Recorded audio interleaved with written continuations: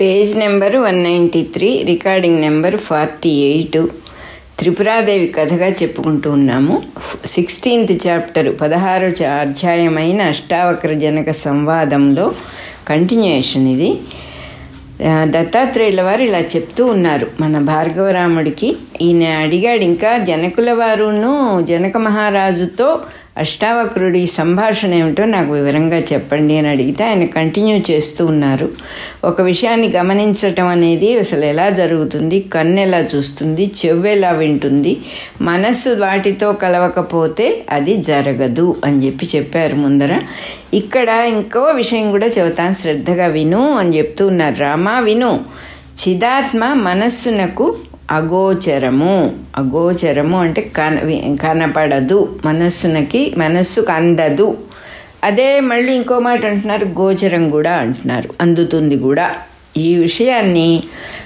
ఈ విషయంలో శృతుల్ని ఆగమాల్ని అంటే వేదాల్లో కూడా ఇలా చెప్పారేమిటి అని కొంచెం విమర్శించే వాళ్ళు నిజంగా భ్రాంతి పొందిన వాళ్ళే. వాళ్ళకి సరిగా అర్థం కాక అలా అనుకుంటున్నారు.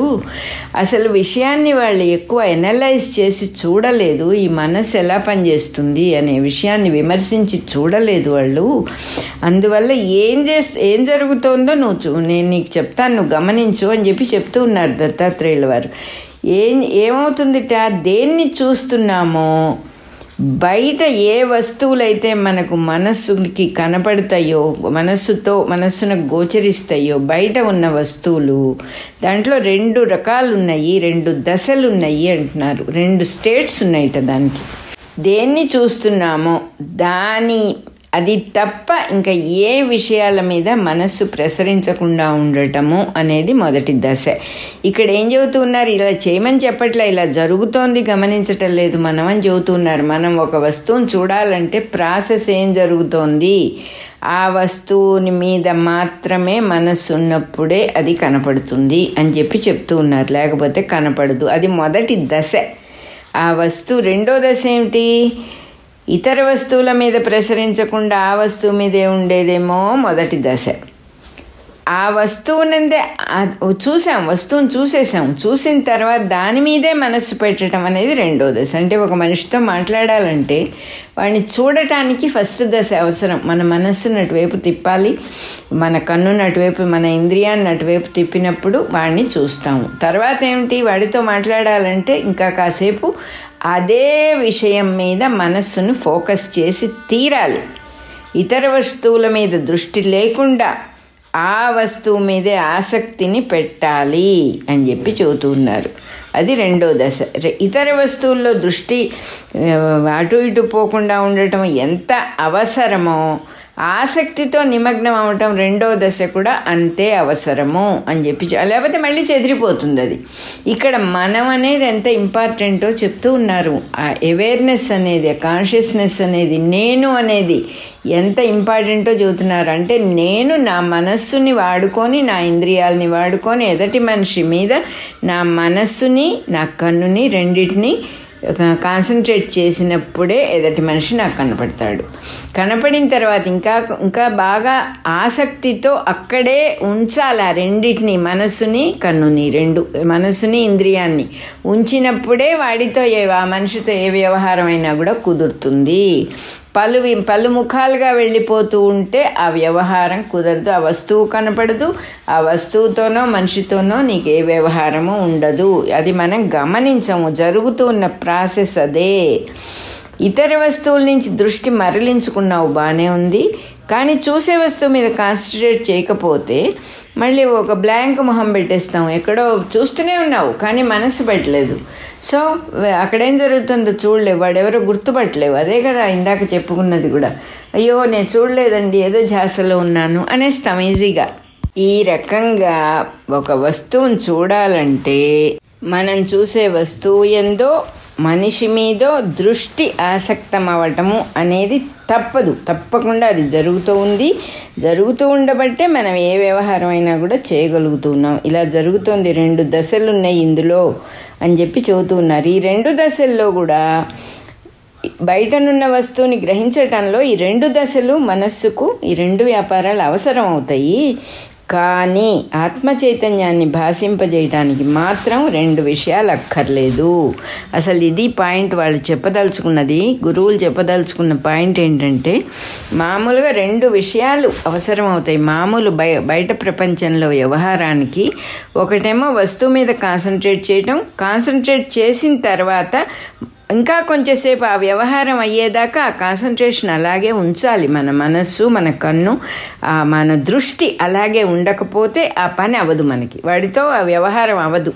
కానీ ఆత్మ వస్తువుని తెలుసుకోవటానికి ఈ 2 దశలు అవసరం లేదు, 1 దశ చాలు అని చెప్పి చెబుతూ ఉన్నారు ఇక్కడ. మనస్సుని ఇతర వస్తువుల నుంచి మరలిస్తే చాలు, ఆత్మ తనే వచ్చి కూర్చుంటుంది. అంటే ఆల్రెడీ సిద్ధమై ఉన్నది కాబట్టి ఆత్మ తెలిసిపోతుంది, గమనించుకోవచ్చు అంటున్నారు. ఎంత చక్కగా చెప్తూ ఉన్నారో ఇక్కడ. ఏదో మన చేతికి పట్టుకొచ్చి అందిస్తున్నట్టుగా ఉంది.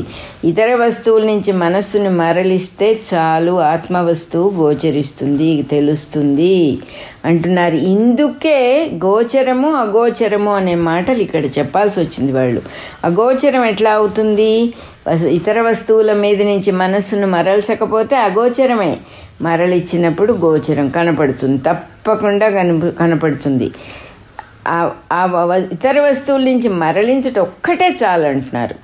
అది ఆ విషయాన్నించి వెనక్కి రాగానే ఆత్మ భాషిస్తుంది, ఇంకేం అక్కర్లా. ఎంత బాగా ఎగ్జాంపుల్ చెప్పారంటే ఇక్కడ, అద్దంలో ఒక ప్రతిబింబాలు చూడాలంటే, ఒకదాన్ని చూడాలంటే మిగతా వాటిని చూడలేం.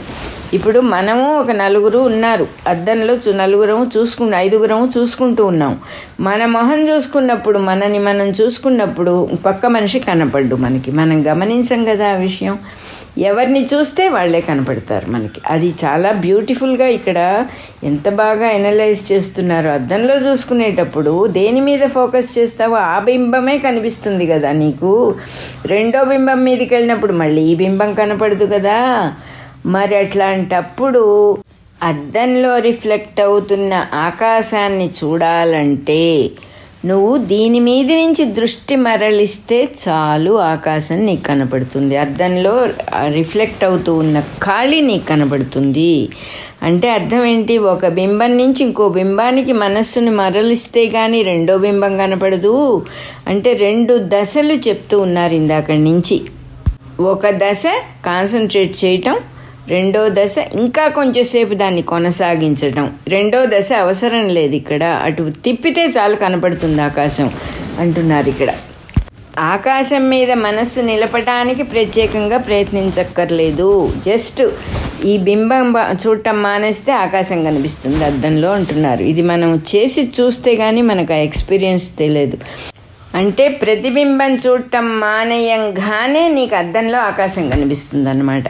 అదే రకంగా వస్తువులని, విషయాల్ని చూడటం మానేసి ఇంద్రియాలని వెనక్కి లాక్కోగానే ఆత్మవస్తువు భాషిస్తుంది. దాన్ని తెచ్చి విడిగా చూపించక్కర్లేదు, ఎవరికి ఎక్కడి నుంచో పట్టుకురాక్కర్లేదు. వస్తువులాగా దాని మీద ఫోకస్ చేయాల్సిన అవసరం ఉండదు అంటున్నారు. ఇది లేకపోతే ఉండేది అదే. దానికి ఏమిటి చెప్తూ ఉన్నారు ఎగ్జాంపుల్? బావి తవ్వేటప్పుడు మట్టి తొలగిస్తే చాలు, నీళ్లు నువ్వు దేక్కర్లేదు, నీళ్ళు ఆల్రెడీ అక్కడ ఉన్నాయి అంటున్నారు. ఇక్కడ వీళ్ళు చెప్పని విషయం నాకు ఒకటి స్ఫురిస్తోంది. దత్తాత్రేయుల వారు మెన్షన్ చెయ్యని విషయం ఆయన చెప్పబట్టే స్ఫురిస్తోంది.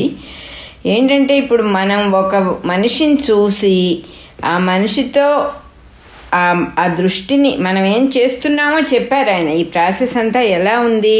ఒక మనిషిని చూడాలంటే ఆ మనిషి మీదే ఫోకస్ చేయాలి.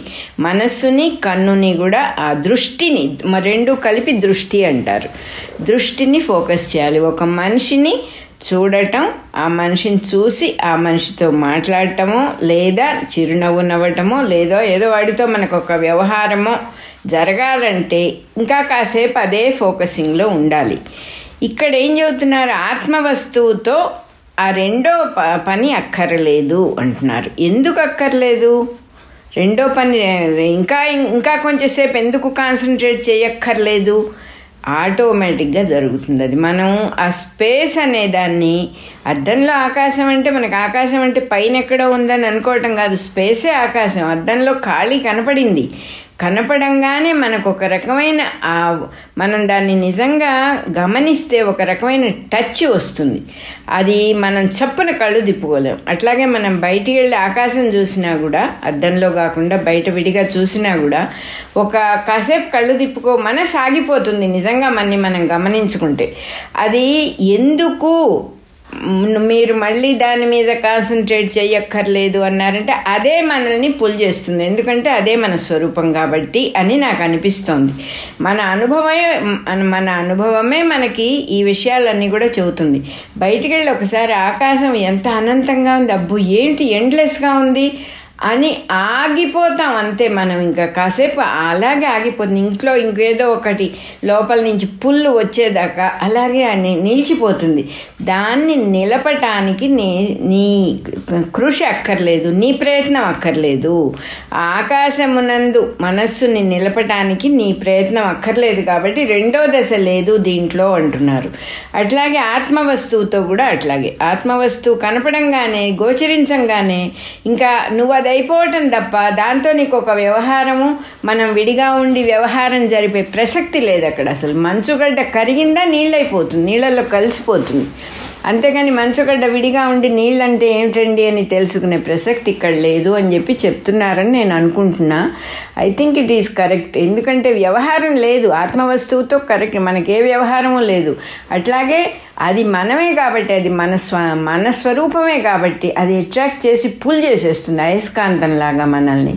ఆకాశం చూసినప్పుడు కూడా, బయటికి వెళ్ళిన అద్దంలో చూసినా కూడా ఆ ఖాళీని చూడటం అనేది మన లోపల ఎక్కడో ఒక టచ్ వస్తుంది మనకి తప్పకుండా. అందువల్ల వీళ్ళు విడిగా దాన్ని మీరు ఇంకా కాసేపు ఫోకస్ చేసి బయట వ్యవహారంలాగా ఇంద్రియాన్ని వాడుకోక్కర్లేదు. అది కేవలం దాని మీద దృష్టి పక్కన ఉన్న వస్తువుల మీద దృష్టి తొలగిస్తే ఆత్మవస్తువు భాషిస్తుంది. పక్కన ఉన్న ప్రతిబింబాలన్నింటినీ చూడటం మానేస్తే అద్దంలో స్పేస్ కనపడుతుంది అని అందుకని చెప్తూ ఉన్నారు ఇక్కడ దత్తాత్రేయుల వారు. మన అదృష్టం కొద్దీ ఎంతో వివరంగా చెప్పారు. ఇది ఈయనేదో పెద్ద మానసిక తత్వవేత్త అయినట్టుగా హ్యూమన్ టెండెన్సీని ఎలా బిహేవ్ చేస్తాము, ఎలా ఫోకస్ చేస్తాం, మనం చేస్తూ ఉన్న పనిని ఆయన చెప్తూ ఉన్నారు. అది నిజంగా వాళ్ళు సైంటిస్టులు, అద్భుతమైన సైంటిస్టులు, సెల్ఫ్లెస్ సైంటిస్టులు. వాళ్ళ స్వంతం కోసమో, పేరు కోసమో, గొప్ప కోసమో తమని తాము తెలుసుకొని ఆ విజ్ఞానాన్ని మనకందరికీ పంచడానికి సిద్ధంగా ఉన్న సైంటిస్టులు కాకపోతే ఇంత వివరంగా ఇలా జరుగుతోంది, మీ దృష్టి ఇలా పడుతోంది, ఆత్మవస్తువు దగ్గర అటువంటి ప్రాసెస్ అక్కర్లేదు, మిమ్మల్ని మీరు తెలుసుకోవటం అన్నిట్లోకి చాలా తేలిక అని మనకి ఒక ధైర్యాన్ని ఇస్తున్నారు. ప్రాసెస్ చక్కగా చెప్తూ ఉన్నారు. వాళ్ళ అనుగ్రహంతో మనం తప్పకుండా తెలుసుకుంటాం అనిపిస్తోంది నాకు. కాబట్టి చిదాత్మ తెలియాలంటే, ఆత్మవస్తువు తెలియాలంటే మనస్సుని అన్ని విషయాల నుంచి మరలించటమే అక్కడ ఆవశ్యకము, అంతకంటే ఇంకేమీ లేదు అని చెప్పేశారు. అట్లాగే వస్తువు విషయంలో దాన్ని చేరుకున్నట్టుగా తను చేరుకోవటం అనే ప్రసక్తే లేదు. తానదే అయి ఉన్నాడు కాబట్టి చేరుకోవటం ఆ ప్రాసెసే లేదు. ఈ పక్క ఇతర విషయాలు తొలగిస్తే తను అది అయిపోతాడంతే, తను అది అని తెలిసిపోతుంది. ఏ వస్తువును ఇంద్రియాల ద్వారా మనస్సు చేరి తెలుసుకుంటుందో అది మనస్సుకు వేద్యము అంటాం మనం. ఏ వస్తువైనా ఒక విషయం మనకు కళ్ళ ద్వారానో, స్పర్శ ద్వారానో, చెవి ద్వారానో తెలిస్తే దాన్ని మనస్సుకు వేద్యమైంది ఇప్పుడు ఇది అంటాం మనం. అట్లా అంటే మనస్సుకు తెలిసింది అని. మనస్సు ఆత్మ విషయంలో బయటికి వెళ్ళి దేన్ని చేరుకోక్కర్లేదు కాబట్టే అవేద్యము అని చెప్పారు అంటున్నారు. అవేద్యం అనే మాట ఎందుకు వచ్చింది? అసలు తెలుసుకోలేనిది, అవ్యక్తము, అండనిది అనే మాట ఎందుకు వచ్చిందంటే ఇక్కడ అసలు ఆ ప్రాసెసే లేదు కాబట్టి, చేరుకోవడం అనే ప్రాసెసే లేదు కాబట్టి మనస్సుకు అందేది కాదు, మనస్సుతో విడిగా బయట వస్తువులాగా పట్టుకునేది కాదు. కాబట్టి ఇది మనమే కాబట్టి, స్వయంగా మన స్వరూపమే కాబట్టి విడిగా దాన్ని వేద్యము చేసుకునే ప్రసక్తే లేదు. మనల్ని మనం రెండు ముక్కలు చేసుకోం కదా. అదే రకంగా ఇట్ ఈజ్ నాట్ అటైనబుల్ అని చెప్పారు. అంటే పొందలేము, దాన్ని పొందలేమంటే అర్థం ఏంటి? అది నీకంటే చిన్న వస్తువు అయితే నువ్వు దాన్ని పొందగలుగుతావు. అది నీ స్వరూపమే. దాన్ని విడిగా పొందటం అనే ప్రాసెస్సే లేదు. అందుకే కొంగున ముడేసుకున్న బంగారు నాణ్యం అని ఎగ్జాంపుల్ చెప్తారు. నీ దగ్గరే ఉంది అది. అదేదో కొత్తగా దొరికినట్టు నువ్వు ఫీల్ అయిపోక్కర్లేదు. అది ఆల్రెడీ ఇట్ ఈస్ దేర్. నువ్వు దాంతో బ్లెస్డ్ పర్సనే ఆల్రెడీ, కానీ తెలియలేదు నీకంతే. దానివల్ల దాని గురించి ఏమాత్రం దిగులు పడవలసిన అవసరం లేదు. ఇట్ ఈజ్ నాట్ అటైనబుల్ అనే మాటకు అది అర్థం. నీకంటే చిన్నదైతేనే నీకు అందుతుంది అది. అది వేరేగా లేదు అందటానికి. పైగా అందటం అనే ప్రాసెస్సే లేదు ఇక్కడ. చేరుకోవటం అనే ప్రాసెస్సే లేదు. పొందటం అనే ప్రాసెస్సే లేదు. You are already blessed with that, అంతే. అందుకని వేదంలో ఇంకో మాట ఉందిట. యూజీ అంటూ ఉండేవారు, ఇట్ చూజెస్. ఆ వస్తువే మనల్ని చూస్ చేసుకుంటుందిట. మనంతటా మనం అక్కడికి వెళ్ళాం. ఎందుకు వెళ్ళామంటే అది మొత్తం సృష్టిలో మనకు ఇష్టమైనవి తెలిసినవి అన్నిటినీ వదిలేసి అటు వెళ్ళాలి. అది వెళ్ళలేము. పొరపాటున యూజీ చెప్పడం ఏంటంటే, పొరపాటున ఒక లైవ్ వైర్ మీద కాలేస్తాడట. తెలిస్తే వేయంగానే ఉన్నవన్నీ పోయి కొత్త ఆత్మవస్తువు భాషిస్తుందిట. తమాషాగా చెప్పేవారు అట్లా. తెలిసి లైవ్ వైర్ మీద కాలు వేయమంటే మనం అటు వెళ్ళటం ఇష్టం ఉండదు. లోపల తెలుసు ఇవన్నీ వదిలేస్తే కానీ అటు వెళ్ళలేము అని తెలుసు. ఇవి వదులుకోవడానికి ఇష్టం ఉండదు. ఒక సన్యాసి ఉండేవాట, విపరీతమైన ఆస్తి పరుట్ట. అన్నీ వదిలేసి సన్యాసం పుచ్చుకొని మన బుద్ధుడిలాగా. ఆయన చాలా మహానుభావుడని ఆ ఊళ్ళో వాళ్ళందరూ కూడా చాలా ఆయన దగ్గరికి వస్తూ పోతూ ఉండేవారు. చాలా మహిమలు గలవాట ఆయన.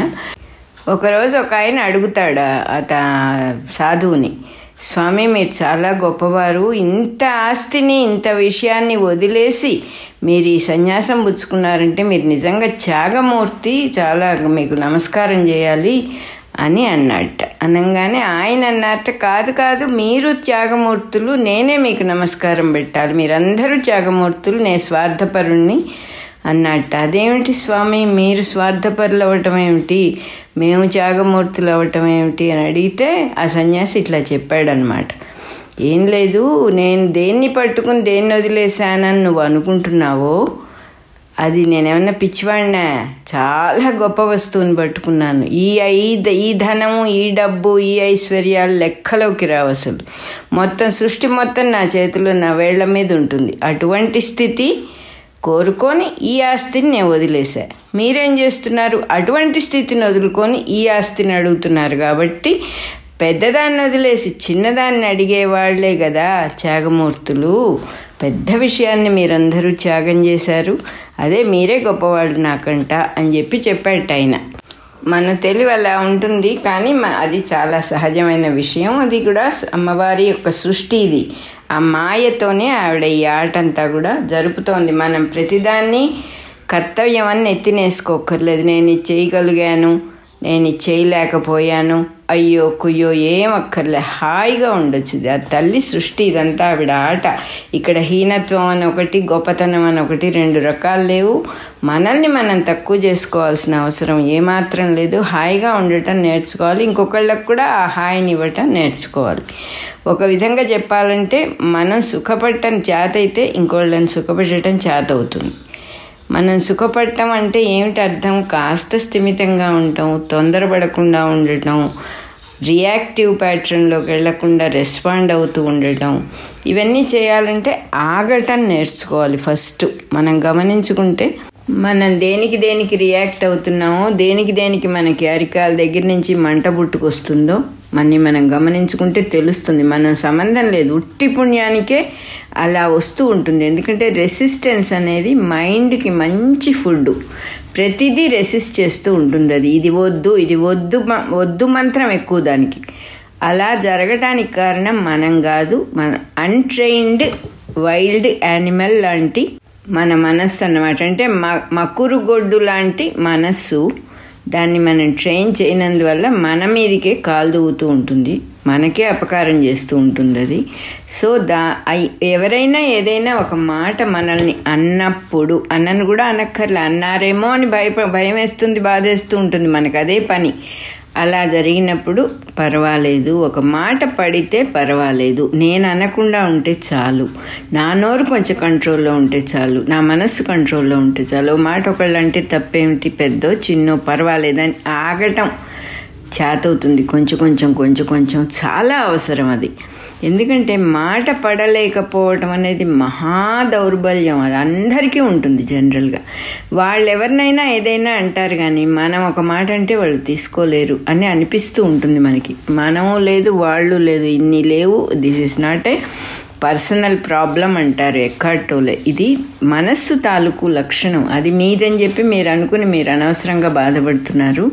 దాన్ని మీరు జాగ్రత్తగా గమనిస్తే పక్కకి వెళ్ళిపోతుంది. దాన్ని ఎలవ్ చేసినందువల్ల అది ఆ బేతాళుల్లాగా మనల్ని మింగుతుంది. అది పెద్ద విషయం కాదు, ఇట్ ఈజ్ వెరీ ఈజీ అంటారు. అంటే మనం ఒక నిశ్చయానికి రావాలి. ఇదేదో గాలి కొట్టుకుపోయే పద్ధతి కాదు. జాగ్రత్తగా అడుగు వేయాలి, జాగ్రత్తగా మాట్లాడాలి, దైవాన్ని వదలకూడదు అనే భావం తప్పకుండా ఉండాలి. ఆ ముఖ్యమైన భావం అదొక్కటే. భావనా సిద్ధి అని చెప్తూ ఉన్నారు కదా, భావనా సిద్ధిలో దైవాన్ని పట్టుకోవటం అనే భావన అన్ని విధాలా మనకు సహాయం చేస్తుంది. ఇంకా ఏ భావన? జగత్తు గురించిన, ప్రపంచం గురించిన మన భావనలు నిజము అనుకునేటటువంటి భావనలన్నీ మనకు అపకారం చేస్తాయి. ఎందుకంటే లేనిది ఉన్నట్టుగా చూపిస్తున్నాయి. కళ వచ్చింది, కళలో ఎవరో విపరీతమైన అపకారం చేశారు మనకి. లేవంగానే వాడిని పట్టుకొని తంతామా, అది కళ అని తెలిసిపోతుంది కదా. అట్లాగే మనకు మెళుకు ఇంకా రాలే. Still the dream is continue అవుతోంది. కళ ఎండ్లెస్గా ఉంది. ఎప్పటికీ మెళుకు వస్తుంది, అవేకనింగ్ ఎప్పటికీ జరుగుతుంది. మనం లేవాలని ఇది కళ అని తెలిసినప్పుడు మెళుకు వస్తుంది. ఇది కళ అంటే అర్థం ఏంటి? Take it easy, this is not a very serious matter. నిన్ను ఎవరన్నా ఏమన్నా అన్నా, నిన్ను ఒకళ్ళు ఇబ్బంది పెట్టినా ఎంత పెద్ద విషయంగా ఉండొచ్చు. ఆడవాళ్ళంటే ఏమిటనుకుంటున్నారు? ఆడవాళ్ళని మగవాళ్ళందరూ మేల్ డామినేటింగ్ అని చెప్పి గోల చేయొచ్చు.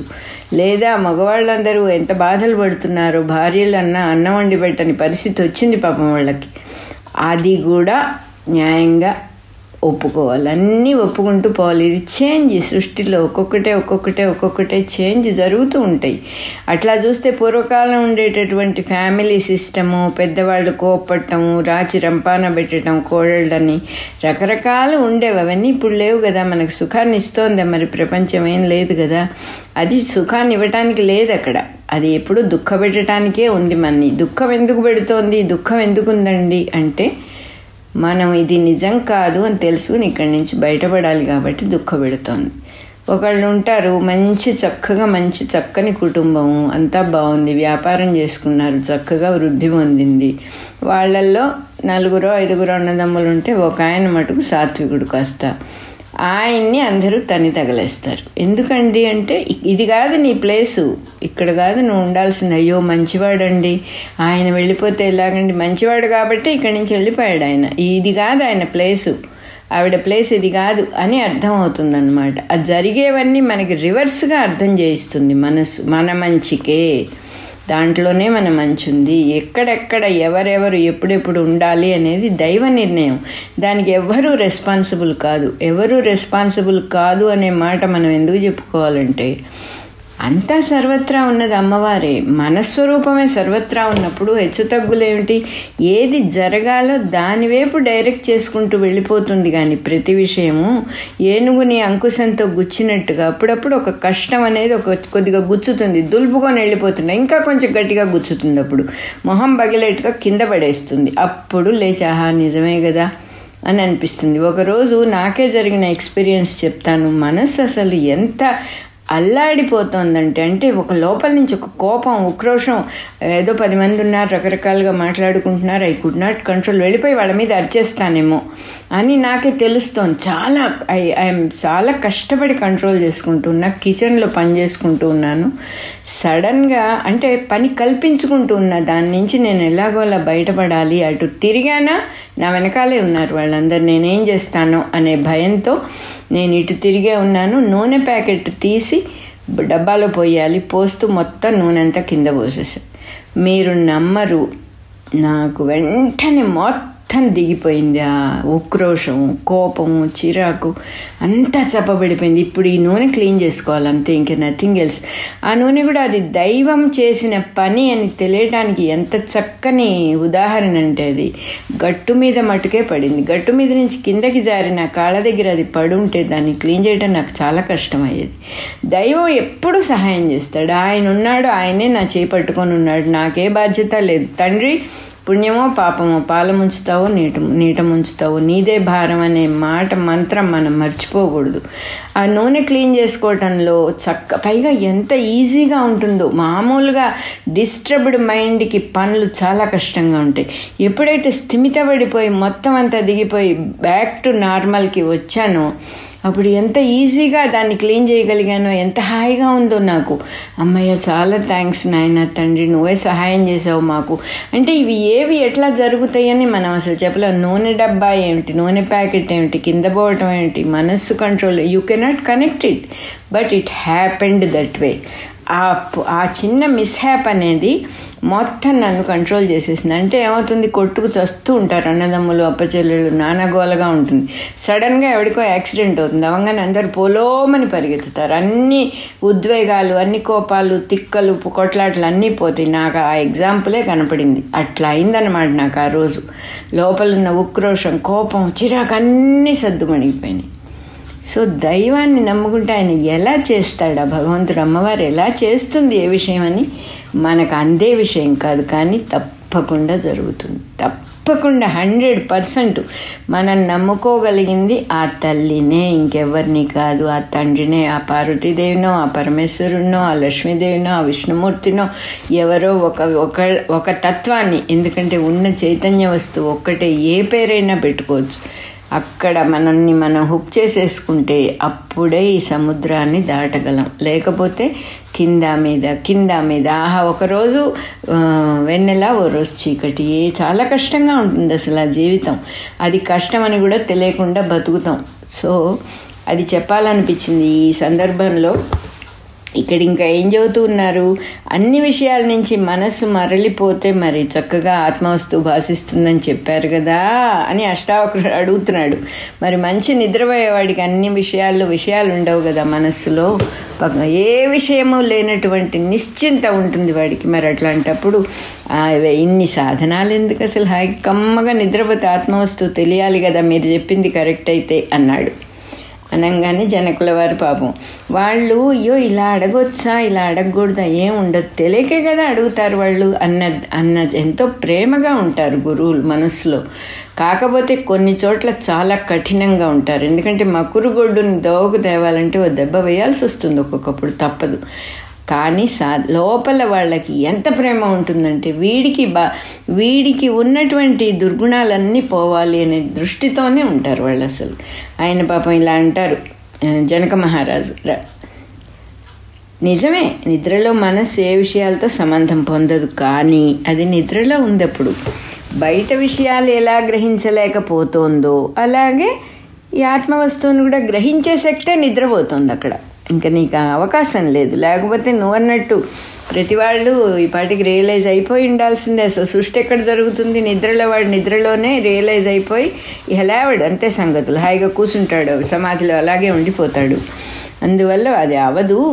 అట్లాగే దానికి ఎగ్జాంపుల్ ఏం చెబుతుందంటే, అద్దం మీద కాటికి పూసేసాం, ఫుల్గా నల్లగా అయిపోయింది అద్దం అంతా.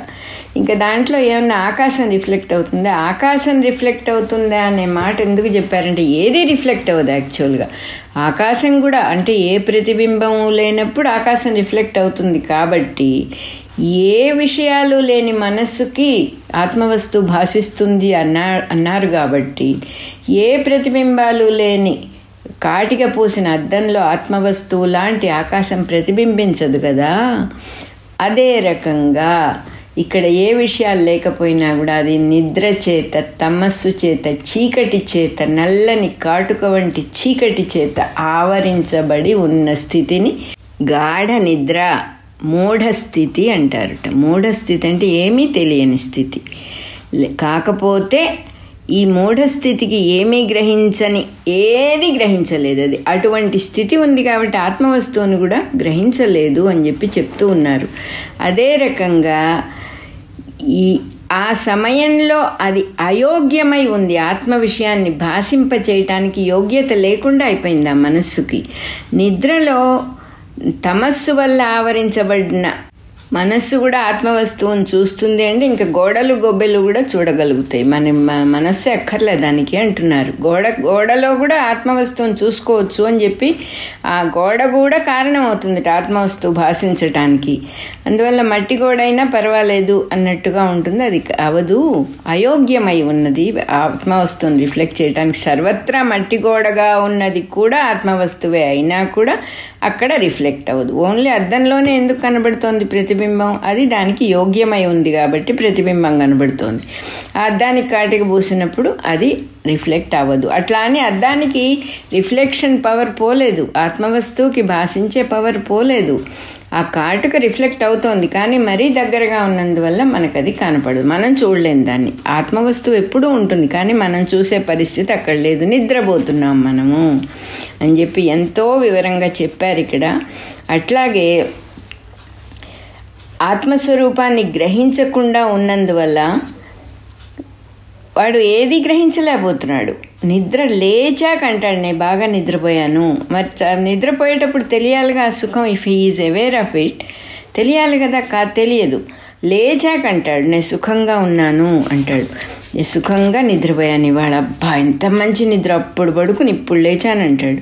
దానికి కూడా కారణం చెబుతున్నారు. ఆ నిద్ర అనేటటువంటిది ఆత్మవస్తువుని గ్రహించనివ్వకుండా చేసింది ఆ మనస్సు. ఆ నిద్రాస్థితిని అనుభవిస్తూ ఆత్మవస్తువుని రిఫ్లెక్ట్ చేయలేకపోయింది. అది ఎలాగైతే మనం అద్దము కాటుక, నల్లని కాటుక పోయటం గురించి ఎగ్జాంపుల్ చెప్పినట్టుగా నిద్రను ఆస్వాదిస్తోంది. నిద్రను ఆస్వాదిస్తూ ఉన్నందువల్ల ఆ మనస్సు ఇక్కడ మెళుకోలేదు, ఆత్మవస్తువు యందు మెళుకోలేదు దానికి.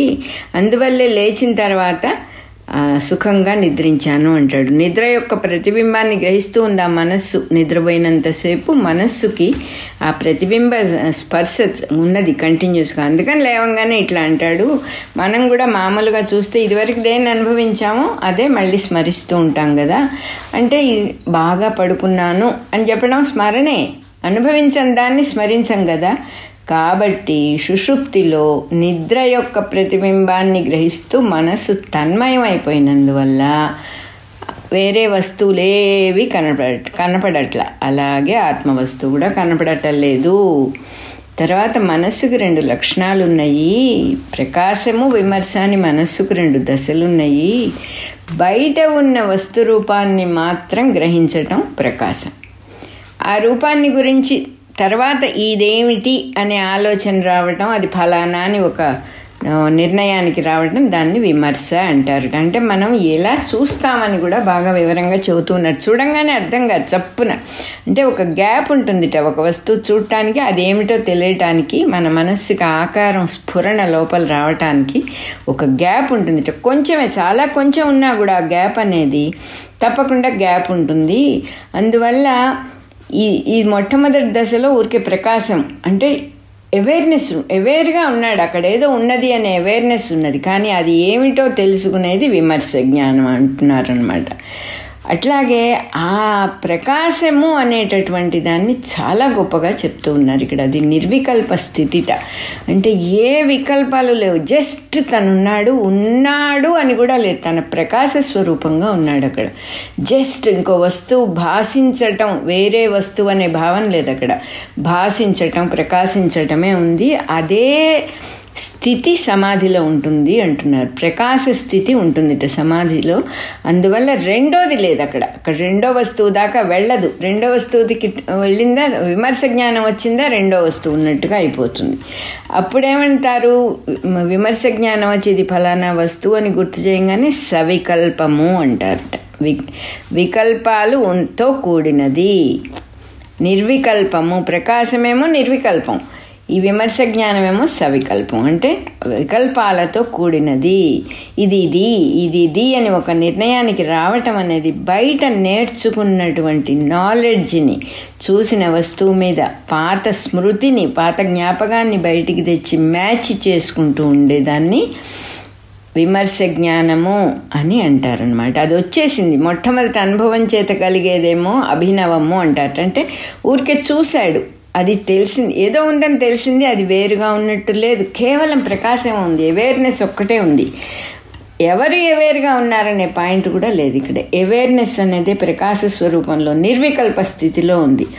రెండోసారి మళ్ళీ అదే అనుభవం జరిగినప్పుడు ఇది సో అండ్ సో అనేదాన్ని స్మృతి అంటారు అని చెప్పారు ఇక్కడ. అంటే పాత జ్ఞాపకాన్ని వెనక్కి తెచ్చుకుని ఇది సో అండ్ సో అని చెప్పడమే ఇక్కడ స్మృతి అని అంటూ ఉన్నారు. అంటే ఒక విధంగా చెప్పాలంటే all of us are living in the past.